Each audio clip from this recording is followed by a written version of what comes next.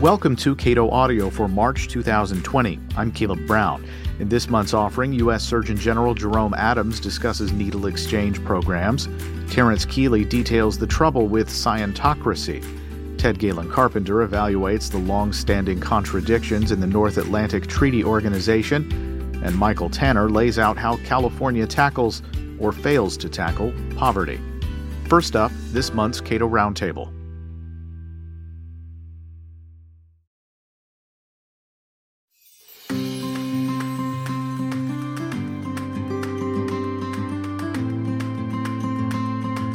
I'm talking with Jay Schweikert here at the Cato Institute about a case relating to what juries are allowed to know. The case is Michigan v. Wood. It is now before the Michigan Supreme Court. So before we get into the nuts and bolts of this case, Jay, what do juries understand their role to be, and what is their role?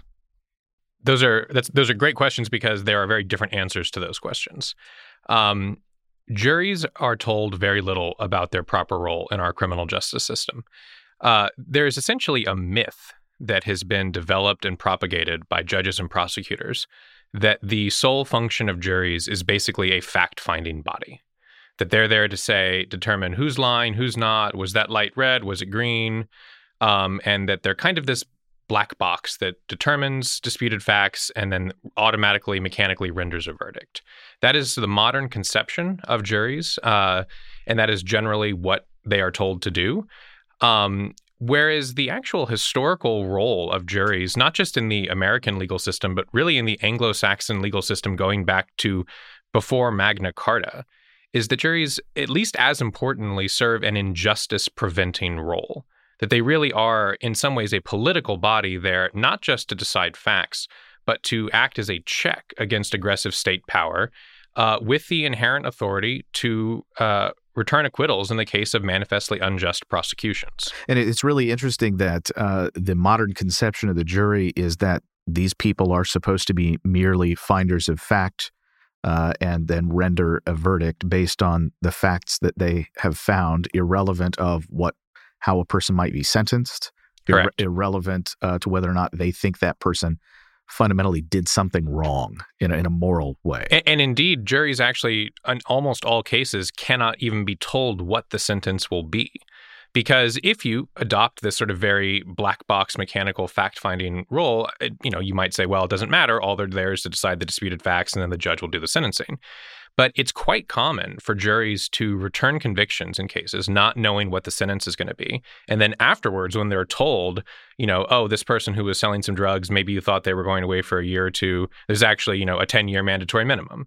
So they're going to miss their kid's childhood. And they're horrified. And they'll say, I never would have voted to convict if I'd known what was going to happen to this person. So in fact, keeping juries in the dark about the consequences of their actions is in some ways a key component of keeping the machinery of criminal justice running smoothly from the prosecution's perspective.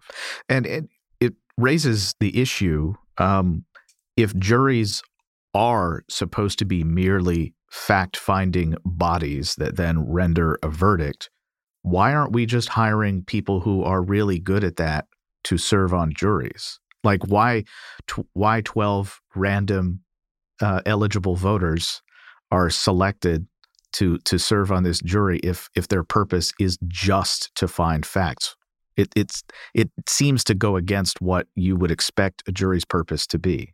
Yeah, I think that's a good point. I mean, I think that the whole idea of having a jury of your peers drawn from your community is in part, I think, intended to be so that they will have some stake in what happens in this case, that the jury really is there to act as the conscience of the community, the voice of the community, and to basically say to the government, before you impose the most serious sanctions you can dish out, you have to account yourself to members of the public and convince them, a supermajority of them, that this is acceptable. So we haven't. So I agree. The fact that we still have largely random jury selection doesn't make as much sense if you buy fully into the mechanical fact-finding role. It really, that's a vestige of the idea that juries are supposed to be the people's voice in the judiciary. With respect to acquittal, or what's known as nullification, where some number of the jurors decide, well, this guy is guilty. He violated the law in this particular way. We don't dispute the facts, but we don't feel that this was a bad action. Jurors believe, in your view, wrongly, that that doesn't matter. I think that's right. Yeah, to the extent that the subject of so-called jury nullification ever comes up, judges will discourage it quite harshly and tell juries often that it would be a violation of your oath to apply the law in any way other than as I tell you. Nevertheless, even though juries are discouraged from this practice, it is still a protected practice. Like, every court would agree that juries have the power to engage in to issue conscience verdicts, to issue acquittals, even in the teeth of the facts. And indeed, those acquittals can't be overturned. They can't be challenged. Juries can't be punished for them. So it's this kind of weird nebulous area of our law where there's this power that's, you can't talk about it in front of juries. But if they do engage in it, it is still protected. It's the only area of law I know where if you were to accurately read like Supreme Court or Circuit Court precedent to a jury on this area of law, it would be grounds for a mistrial. Like, if I, as a defense attorney, were to read to a jury, here's what, the Fourth Circuit says about the law of jury nullification, that would inform them that they had this power and it couldn't be questioned, and that would be grounds for a mistrial, which is kind of insane that accurately informing juries as to the law could somehow be a problem. But that's the sort of weird twilight zone that we're in, because we've sort of abandoned the original role of the jury. So Keith Wood was on a public sidewalk in Big Rapids, Michigan, distributing pamphlets by the long-standing liberty-friendly group, the Fully Informed Jury Association, or FIJA. There's nothing wrong with what's in these pamphlets. It's accurate information with respect to the role of juries historically. And so where does he find himself now? He finds himself facing criminal prosecution having been criminally convicted for engaging in quintessential free speech. I think this is an interesting case because it really is the intersection of free speech and jury independence. So what was the charge? The charge was jury tampering. And Michigan has an extraordinarily broad statute on the subject of what they consider to be jury tampering that says that a person who willfully attempts to influence the decision of a juror in any case by argument or persuasion, other than as part of the proceedings in open court, is guilty of a misdemeanor, punishable by up to a year in prison or a fine of $1,000. So there are several red flags there. There are a lot of red flags there. For instance, one of the most obvious ones is that this statute on its own is not even limited to in-person, face-to-face communications with a jury. You could buy a radio ad. Exactly. And this is not a hypothetical.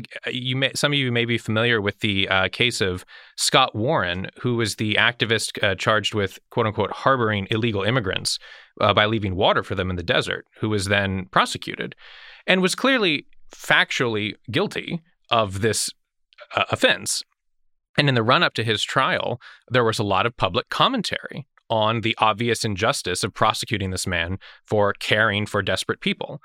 And some of these people wrote op-eds. I'm quoting from one here that said, "It'll be up to a jury, again, to decide whether to convict and imprison a man who acted not out of a profit motive, but out of a Christian motive." That was a piece that ran in the Arizona Republic shortly before his trial. Was that person arguably intending to influence members of a jury? I think so. Most people who speak intend their speech to have effect. And indeed, Scott Warren's jury did acquit him. And I think they clearly engaged in what could be called jury nullification or issuing a conscience verdict. So under this sort of broad so-called jury tampering statute, I don't see how that person isn't liable or at risk of prosecution because they were intending to influence a jury with their speech on a public case. And but I would maybe quibble a little bit with that as well.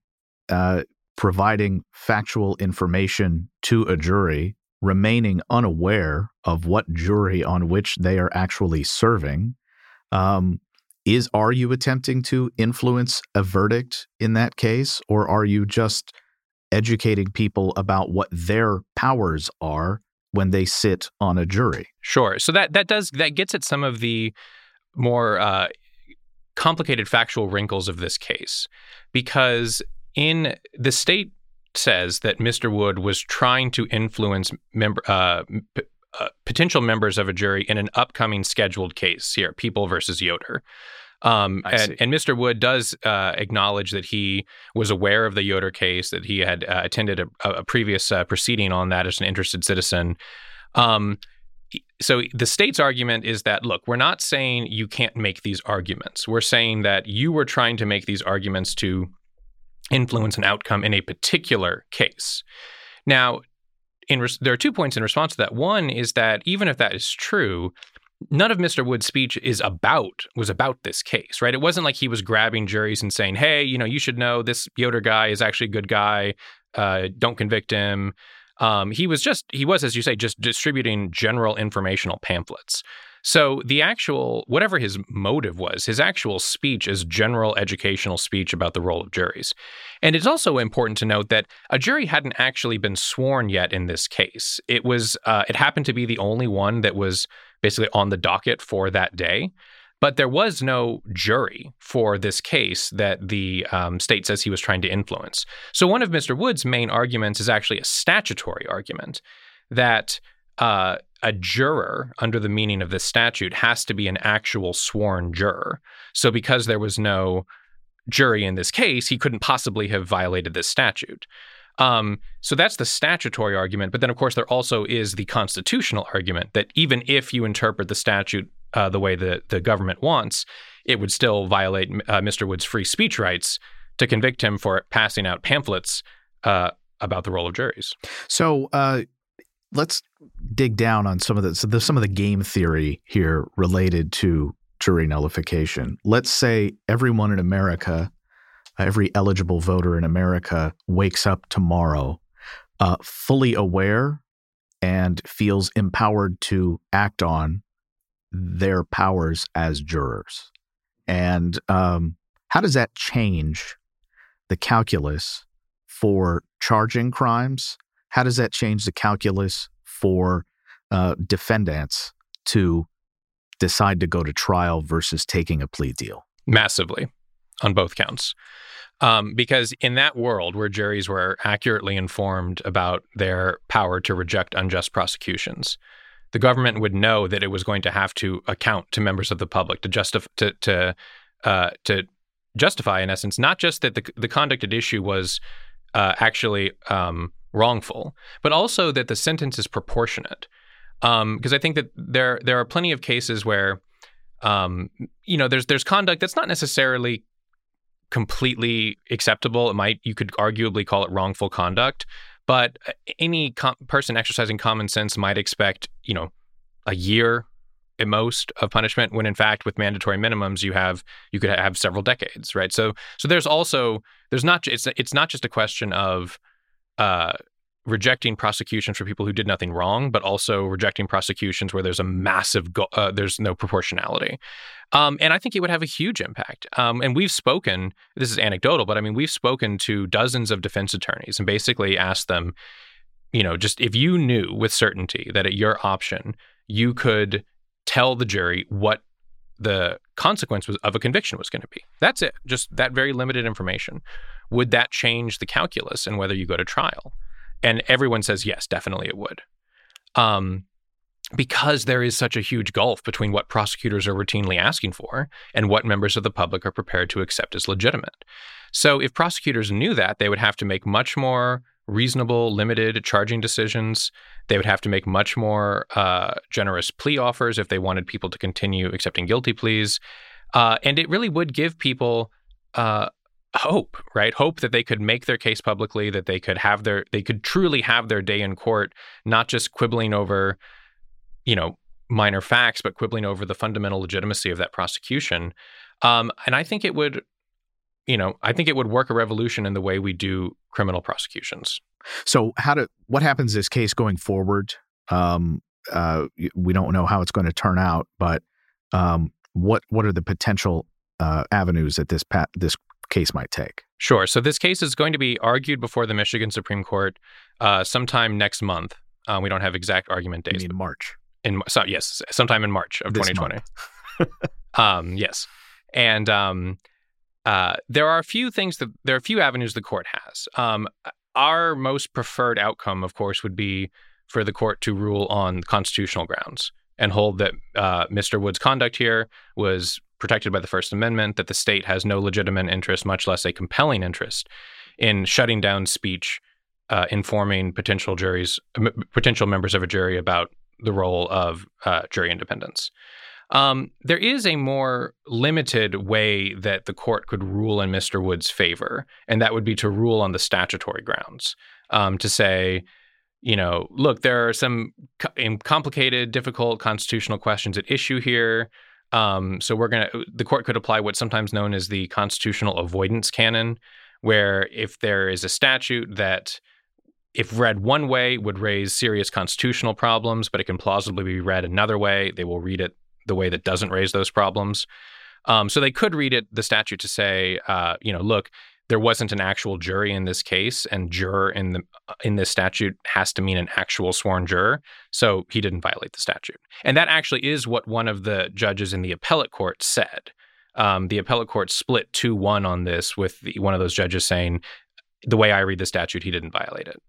I think realistically, that's probably the most likely outcome, because courts tend to like to rule more narrowly if they can to avoid complicated issues. And, courts are very sensitive about so-called jury nullification. It makes them nervous. And so, but they're also very, there's a lot of very powerful precedent on the First Amendment that applies here that I think courts would be reluctant to seem like they were being dismissive of. So the statutory resolution might be the neatest one, and the one that they go if they want to just have an easy resolution of the case. And then, of course, it's also possible that Mr. Wood could lose. It's possible that they read the statute the way the government wants and says that this isn't protected by the First Amendment. That's another possibility. So, I don't have a clear sense of what's going to happen, but there are various avenues they could take.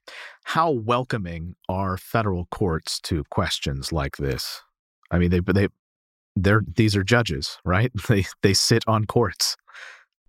So federal judges are, judges of all stripes, but federal judges also are pretty skeptical of any argument sounding in what they consider to be jury nullification. And actually, let me just say, kind of as a side note, I'm using the phrase jury nullification because that is the way this concept is popularly described. It's the way courts describe it. And so we're kind of bound to use it. I actually don't like that phrasing, because I think what it suggests is that the juries are nullifying the law, right? That they are acting outside of the law, which actually is not the way I view this enterprise at all. This is part and parcel of what the Sixth Amendment jury trial is. This is a lawful exercise of the jury's authority. And I think that, so I prefer the term conscientious acquittal. Nevertheless, this is the way people talk about it, so we're kind of stuck using it. But federal courts are very, very skeptical of it, because they really have bought into this myth, I think, that that's just not the jury's role. And that's just impossible to reconcile with the founding era and colonial era precedents, where there were several celebrated instances of what we would now call jury nullification that informed the framers' minds about why this right was so important. Was William Penn one of those people? He was, exactly, yes. William Penn, who's this kind of English nobleman who was an early Quaker, the proprietor of Pennsylvania, early advocate for free speech and jury independence. He was convicted for violating the Conventicle Act, which prohibited preaching outside the auspices of the Church of England to more than 5 people, of which he clearly was factually guilty. So all the time, right? Exactly. That was his thing. So he went to his jury, and so eloquent and passionate was William Penn that he persuaded his jury not to convict him. And the judge was furious at the jurors and essentially told them, "This guy is guilty. Get back in there and return a guilty verdict," and kept them detained without food and water for 2 days, basically imprisoned the jury. And they still returned a not guilty verdict. One of the members of those jurors were then fined, and one of them, Edward Bushell, sued in the English Court of Chancery. And that court, in the case called Bushell's case, said, the jury has the absolute right to sort of issue acquittals. They cannot be punished for that verdict. And so this is the celebrated decision sort of establishing the concept of jury independence in the English common law, which was then carried over into the colonial era. Another great example is the 1735 trial of a man named John Peter Zinger, who was charged with seditious libel for issuing pamphlets critical of the royal governor of New Jersey. And in that era, the truth was not a defense to seditious libel, so he was clearly factually guilty, and his jury acquitted. And subsequently, juries throughout the colonial era pretty much all but nullified the law of seditious libel, and these were celebrated as decisions in support not just of jury independence but of free speech. So this was the concept of the jury that the framers had. And if you look at some of the debates around the time of the Constitutional Convention, this is like the one thing they all agree on. There's no dispute about how important the jury trial is for all the other disagreements they have about the Constitution. And so it's really, I think we need to take a step back and be shocked at the fact that this right, which is the only right mentioned in both the body of the Constitution and the Bill of Rights, that really was meant to be the cornerstone, the way we do criminal justice in this country, has been all but eliminated. So on the Supreme Court and other federal courts, are there some justices who are prepared to hear a case like this?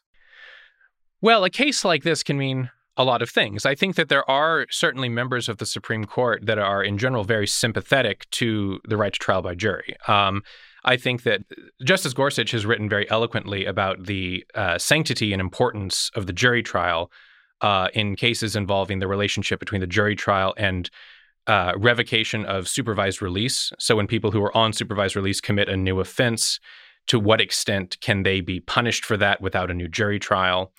The jury trial is, I think, a very well-respected right on paper.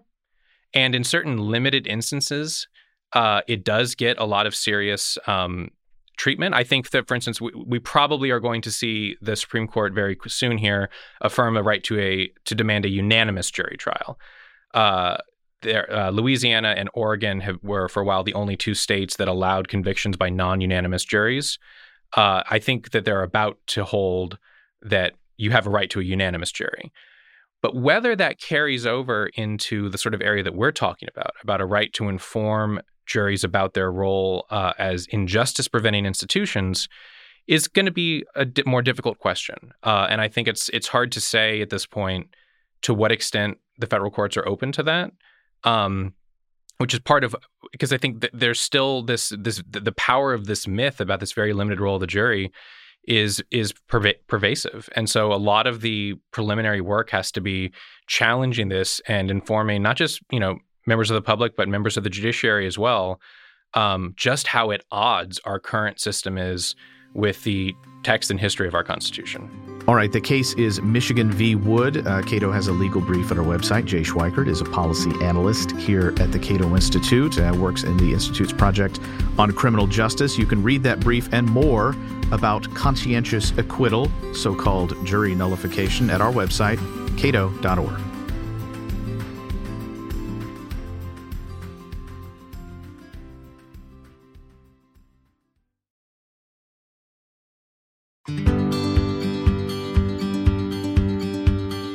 Needle exchange programs are a proven means of reducing the spread of HIV and hepatitis among intravenous drug users. They are endorsed by a broad range of medical professionals. Nevertheless, needle exchange programs are legally permitted to operate in only 30 states and the District of Columbia.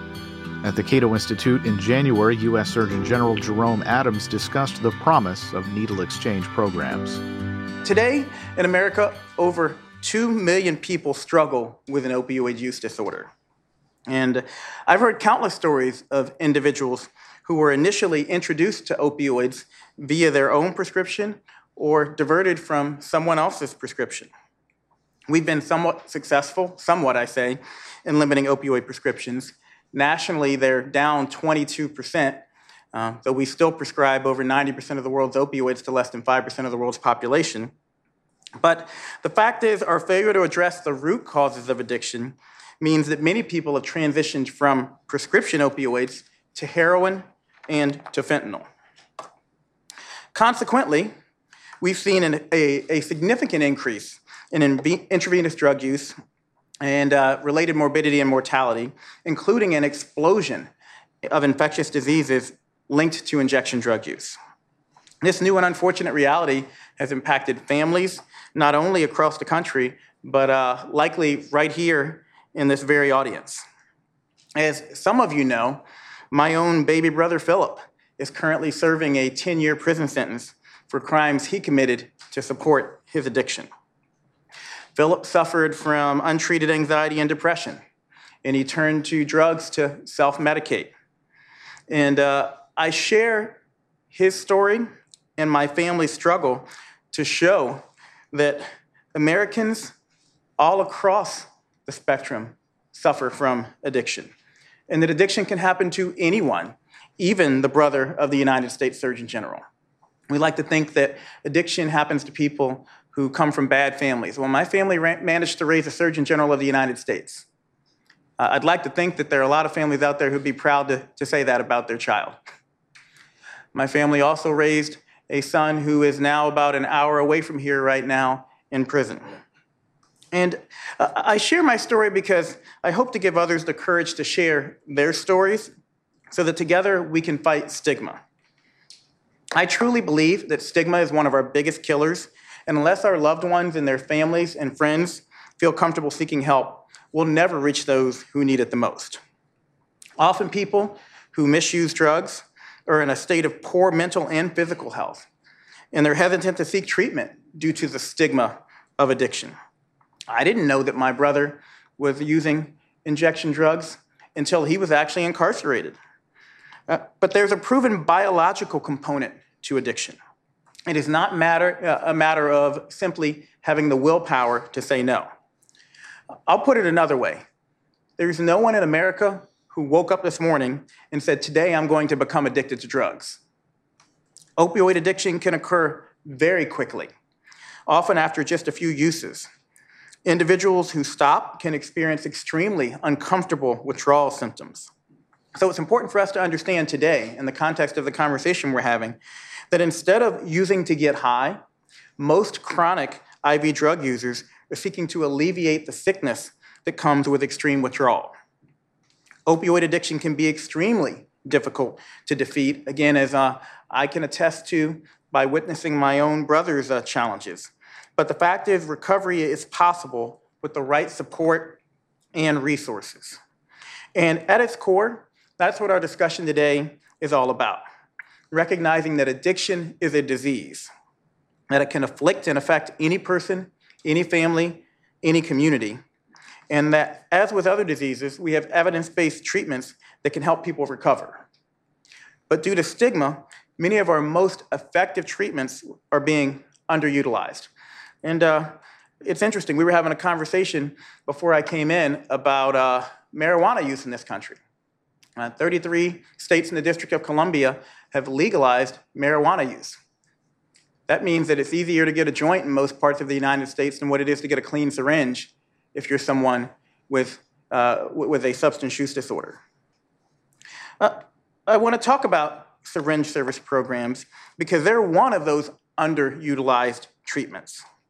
Syringe service programs are scientifically proven to improve and to save lives, whether it's in urban Washington, D.C., or rural Scott County, Indiana. Opioid addiction is so powerful, people who use drugs will often inject wherever they can and with whatever needles they can. As part of my experience in Scott County, we actually sat down with many people who inject drugs. And I've spoken to IV drug injectors who report using the same needle over and over again until it literally breaks off in their vein. Think about that. Think about a needle breaking off in your arm while you're injecting.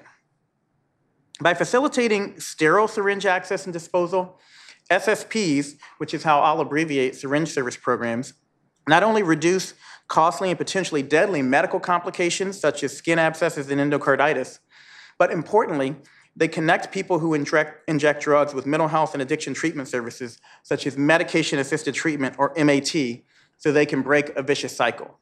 And you'll hear different terminologies, different words used today. We were having a discussion, Dr. Singer and I, before we came back, about whether we should call them needle exchanges or whether we should call them syringe service programs. I will tell you that I utilize the term syringe service programs because, from my standpoint, it's providing so much more than the exchange of needles. We have a lot of science behind the fact that that needle exchange component is important for preventing the spread of infectious diseases, but there's an array of services that are provided. Participants of syringe service programs, comprehensive syringe service programs, are 5 times more likely to enter drug treatment and 3.5 times more likely to cease injecting compared to those who don't use syringe service programs. And decades of research, and this is important to hear, decades of research show that syringe service programs do not increase crime or drug consumption and are, in fact, cost-saving. Cost for an HIV case, a single HIV case, lifetime cost is estimated in the hundreds of thousands of dollars. Hepatitis cases, again, can easily be well into the hundreds of thousands of dollars if you get someone who ends up with cirrhosis and needs a liver transplant. Providing that 10-cent needle and that connection to other services, it has been proven time and time again to be cost-saving. SSPs also, as I mentioned, play a critical role in reducing infectious disease outbreaks that are often associated with the opioid epidemic, such as HIV and hepatitis. From 2010 to 2016, there's been a 3.5-fold increase in reported cases of hepatitis C, coincident with the evolution of the opioid epidemic, and the majority of those new cases have been linked to injection drug use. SSPs are associated with a 50% decline in the risk of HIV and hepatitis C transmission, and when linked to substance use treatment, they prevent even more infections. Nearly 1 in 10 HIV infections in the United States is linked to injection drug use. That's why syringe service programs are a strategic part of HHS's Ending the HIV Epidemic Initiative, the nation's 10-year plan to reduce HIV infections in the United States by 75% in 5 years and by 90% by 2030.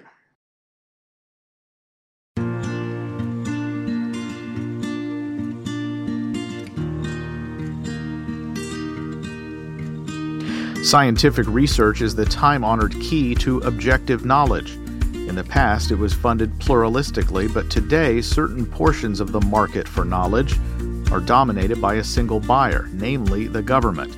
This is especially true in the research fields that impinge on the regulatory sphere, such as pollution and climate change. As discussed in Scientocracy, the tangled web of public science and public policy, science today is in systematic trouble.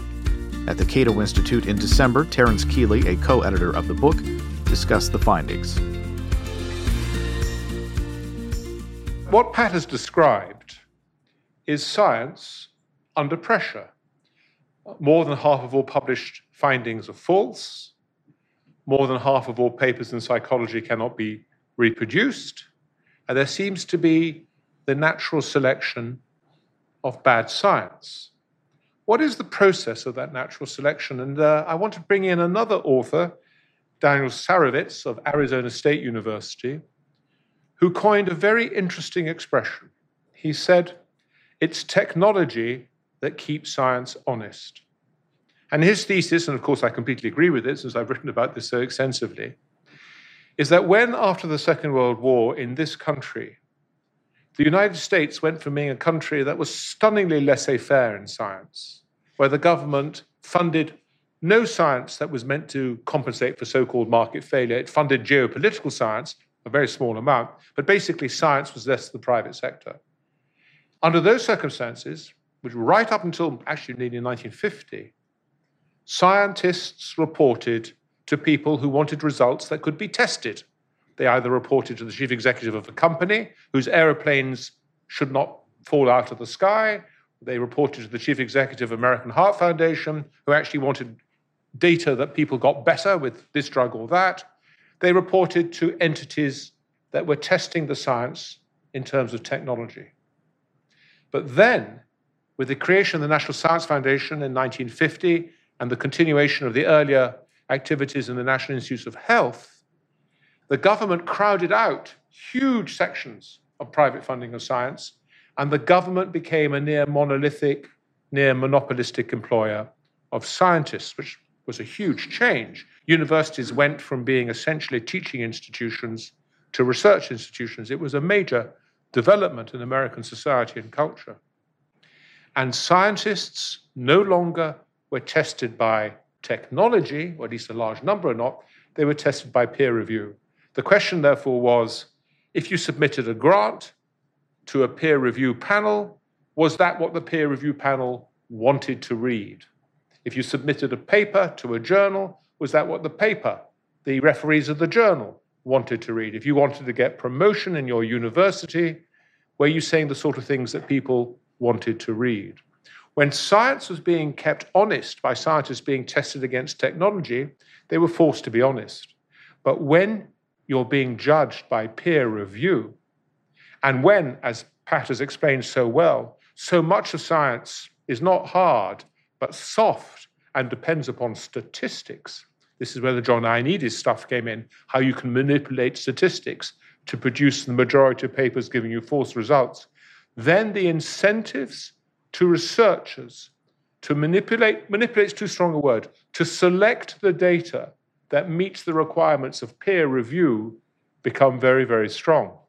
And the whole thing becomes self-fulfilling because natural selection of bad science. These junior scientists are trained to meet the needs of the peer reviewers, eventually themselves become peer reviewers, and so the whole thing carries on. In the 19th century, Planck said that science advances funeral by funeral. The assumption being that old scientists are always bound to paradigms which are often out of date, but as they die, so paradigms can shift relatively easily. But what we have when so much science is funded by the government, which, by the way, there's no economic evidence that does anything at all for the economy. In fact, it doesn't do anything for the economy. It just crowds out the private funding. When you create a single, near monopolistic funder, which has one particular paradigm that has captured the group of funders, and in the book, for example, we talk about how nutrition research was absolutely captured under Ansel Keys by a group of people, all of whom were determined that the only stories they were going to perpetuate were those that fat was bad and carbohydrate was good, then you get a natural selection of bad science. And so our argument is twofold. First, that science is facing not just a reproducibility crisis, but actually a credibility crisis. You pick up the New York Times, and today coffee's bad for you, and tomorrow coffee's good for you. This is bad for science. It doesn't look good. But it comes from a culture that government has hugely reinforced of scientists not being tested by technology, but being tested by peer review, which encourages an unhealthy culture.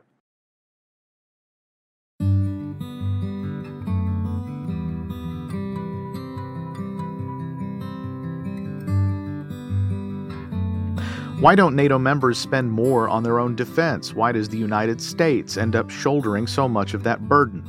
In his new book, NATO, the Dangerous Dinosaur, Cato's Ted Galen Carpenter details how these questions are only part of the problem. He discussed the book at the Cato Institute in October.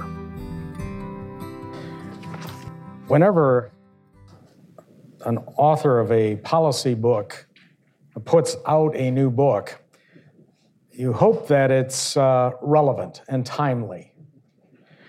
Well, I would say I lucked out a great deal on this one because we have an ongoing crisis within NATO even as I speak, with the United States relationship with Turkey, and especially regarding Turkey's military incursion into northern Syria.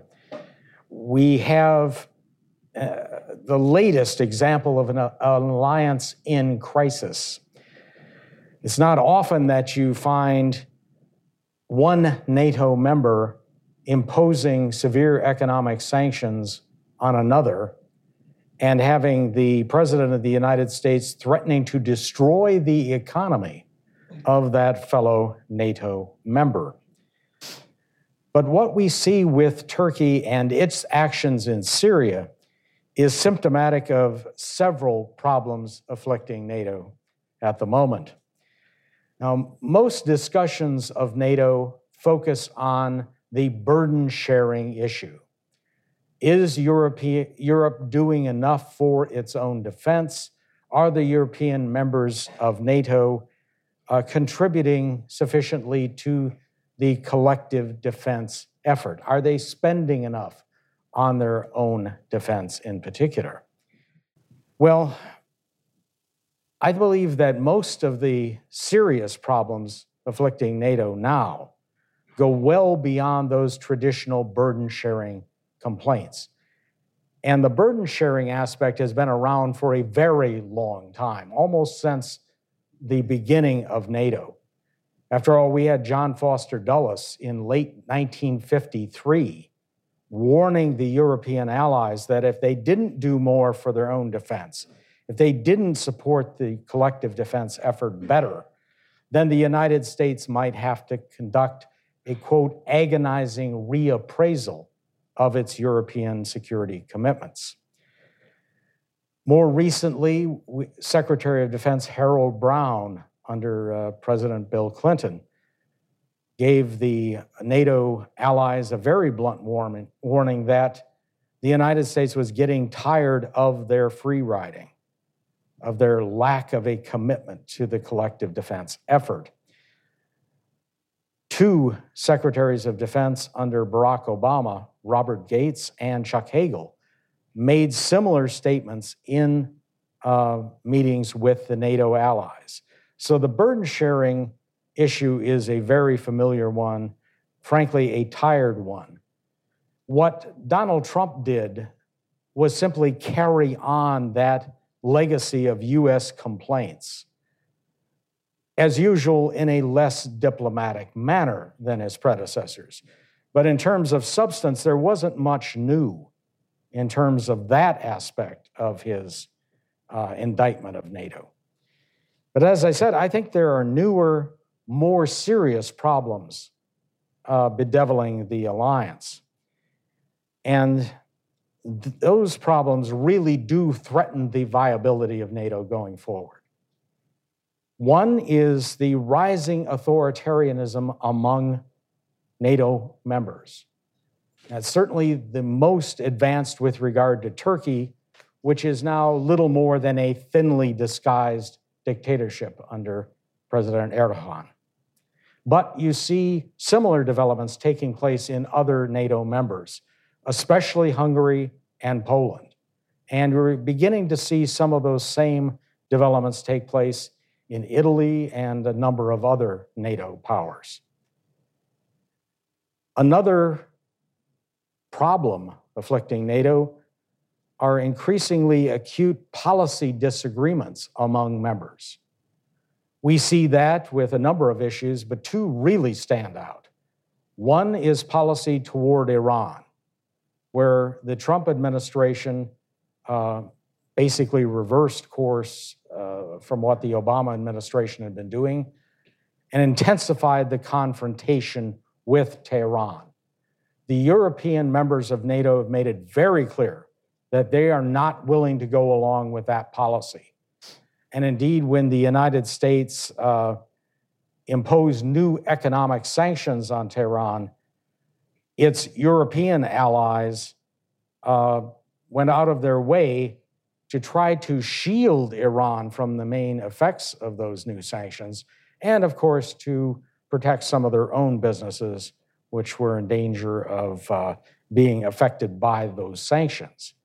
But it's clear the European members of NATO are not on board for a highly confrontational policy toward Iran. And I'm not, I certainly don't believe that that's going to change at any point in the near future. There are also rising disagreements about policy toward Russia. And following the Russian seizure of Crimea, you had a fair degree of policy harmony among the NATO members, that action had to be taken, that the imposition of sanctions was appropriate.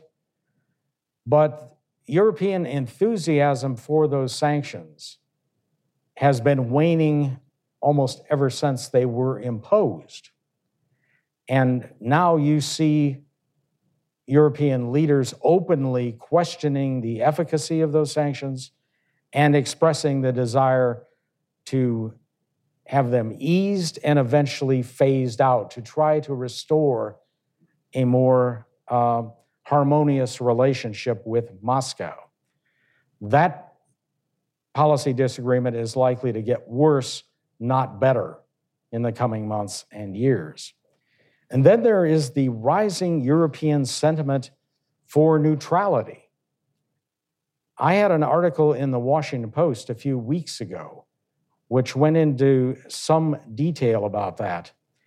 And it focused on a recent poll that was taken by the European Council on Foreign Relations, which is a thoroughly establishment organization.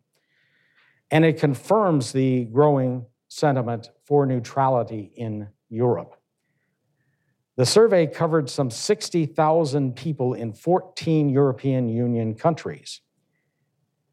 And even with regard to NATO's mission of standing up to Russia, that neutralist sentiment was evident.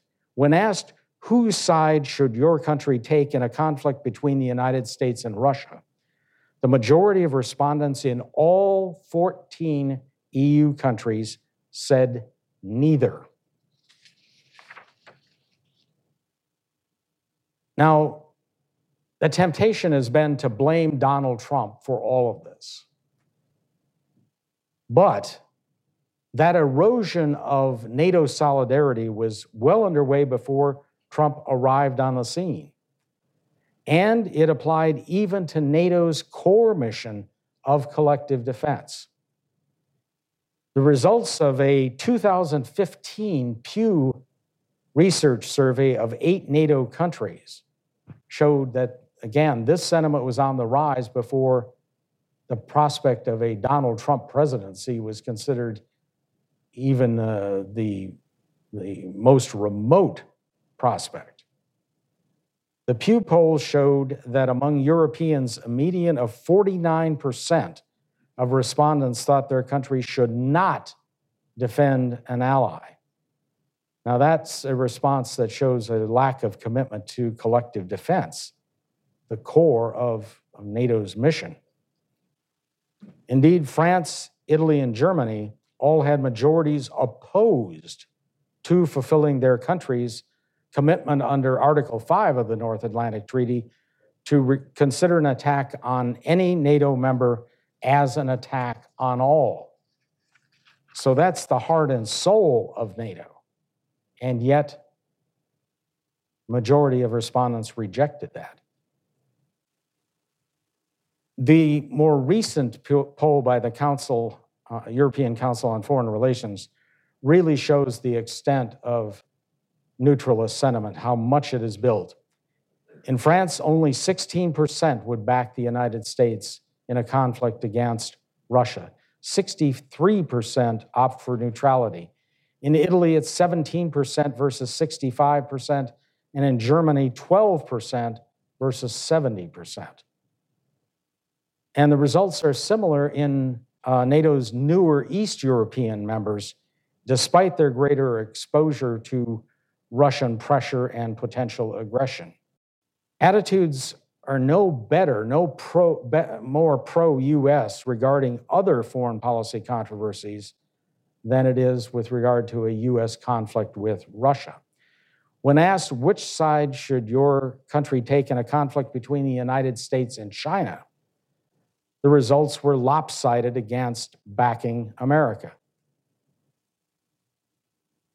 Now, to give you just a few examples of that, in the Czech Republic, only 20% were willing to back the United States. In Romania, it was 17%, 13% in Hungary. And if you think it's better with regard to America's traditional NATO powers in Western Europe, think again. The results were as bad or worse. Only 18% of French respondents, 15% of Italians, and 10% of Germans chose solidarity with the United States.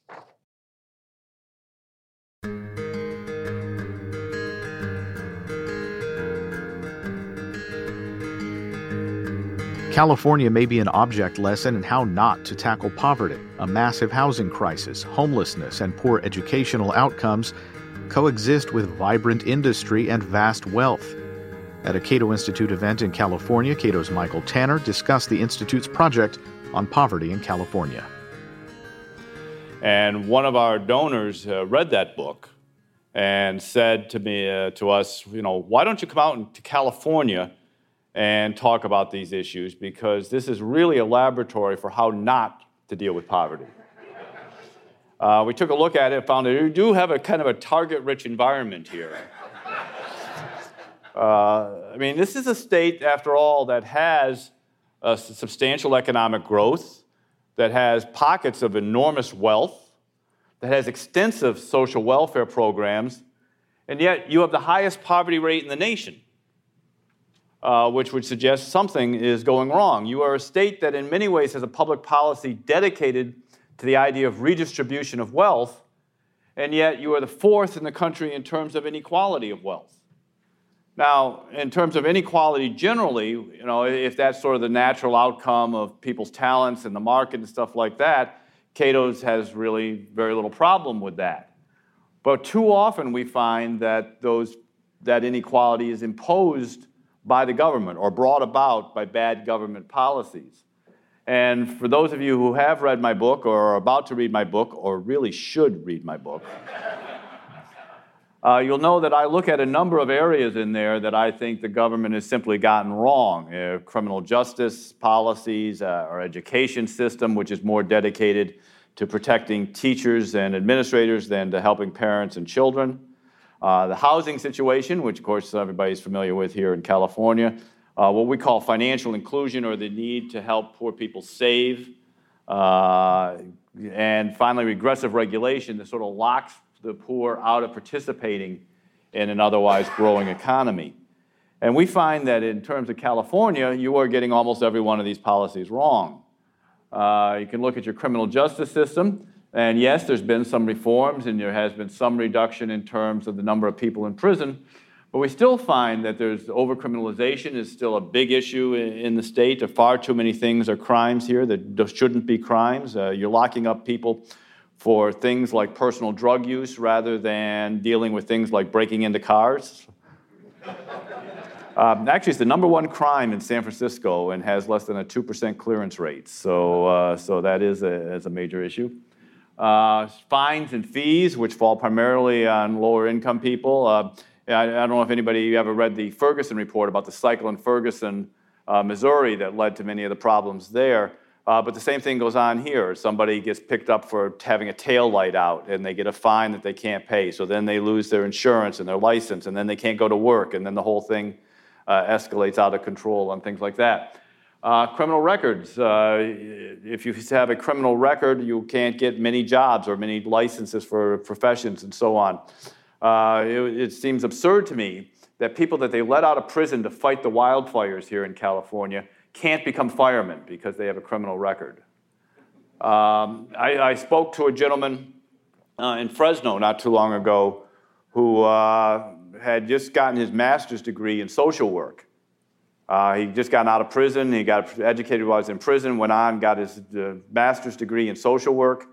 He can't be a social worker because he has a criminal record, and so on. And we think that some of the reforms that you have made in terms of eliminating cash bail and so on that would help the poor, there's a backlash going on, and we actually expect efforts to repeal many of those, and we think those are going to be bad ideas.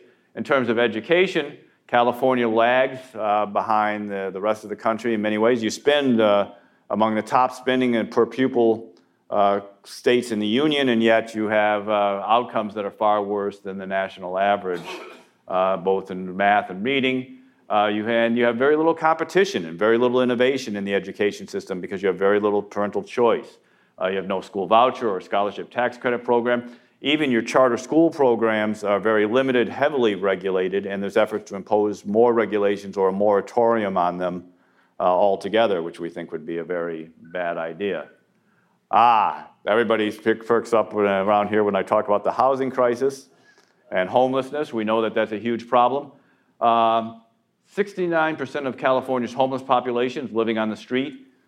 47% of all unsheltered homeless people in the United States live in California, reside in California.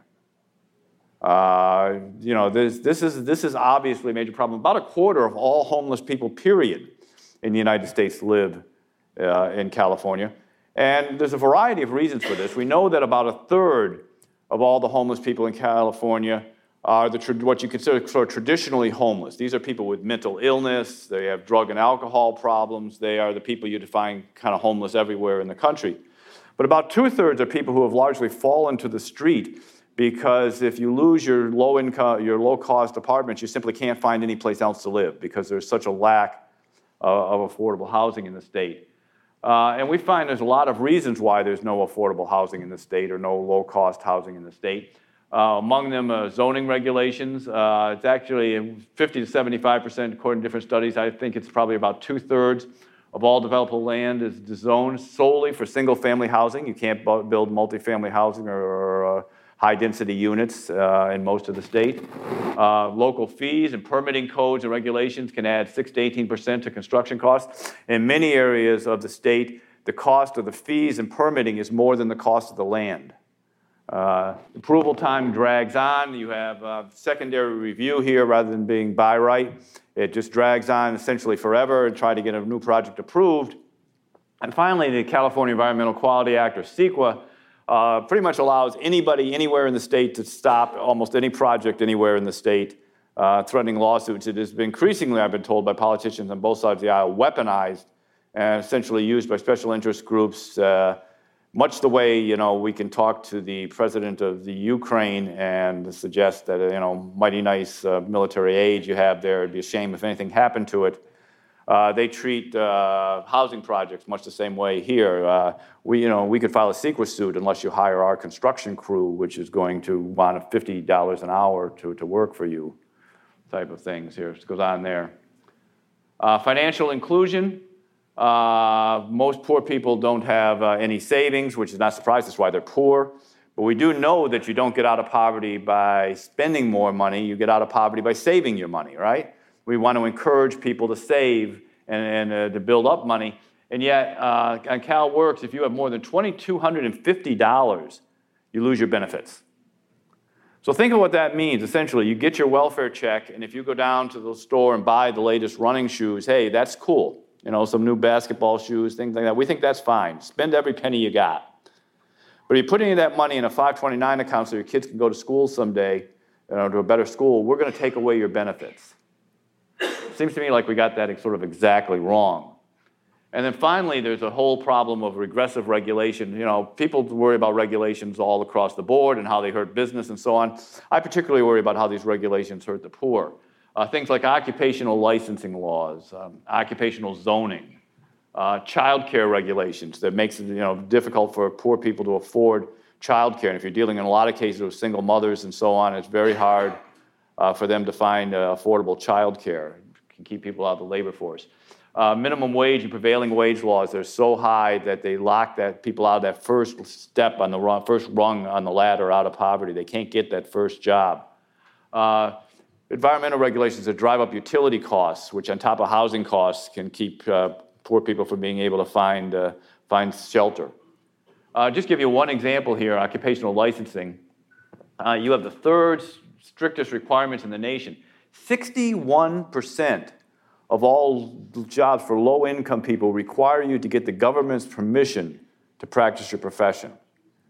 And getting that permission can often be time-consuming. It could take you weeks or months or even years to complete the coursework for that. It can be expensive. You have to buy books. You have to pay for classes. You have to pay for the testing. It can be extremely difficult. And if you have a criminal record, as I mentioned earlier, you're not eligible for getting licenses in many cases. So it actually prevents people from getting ahead. It costs about 200,000 jobs, we estimate, and about $22 billion in misallocated resources that might be better used in other ways to create jobs or serve the poor. So what are we going to do about it? Well, that's where Cato comes in, and our Cato project on poverty and inequality in California. Cato has decades of expertise on these subjects. We have been studying issues like regressive regulation and criminal justice reform and education reform for years. We have some of the best people, the best scholars in the world working at Cato on these issues, and we have access to other scholars from around the country who are dealing with these sorts of issues. And we can tap into that expertise, but we also don't want to simply parachute into California a couple of years from now and say, hey, we figured it all out. We're from Washington and we're here to help. So we want to actually take the expertise we've developed and apply it specifically to California, and specifically to the problems you're facing here, and to learn from you how you think we can best utilize that expertise and what we can do better and what you guys can do better, how we can help you improve. We have been coming to California. We have been talking to the people on the front lines who are dealing with these issues. Political people, of course, from both parties, but also dealing with the activists, the people who are dealing with this on the streets, the people who are wrestling with this, and the people who are suffering from this, the people who are actually homeless, the people who are actually finding it tough getting a job, the people who are out of work. We're trying to talk to all of these folks.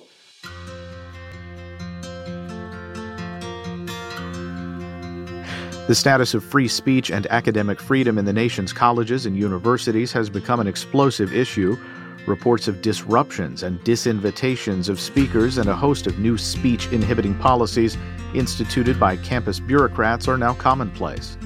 In a new book from the Cato Institute, Free Speech and Liberal Education, A Plea for Intellectual Diversity and Tolerance, author Donald Downs dissects the nature, extent, and causes of speech suppression. Free Speech and Liberal Education is available now from online retailers nationwide. That will do it for this edition of Cato Audio. I'm Caleb Brown. Talk to you again next month.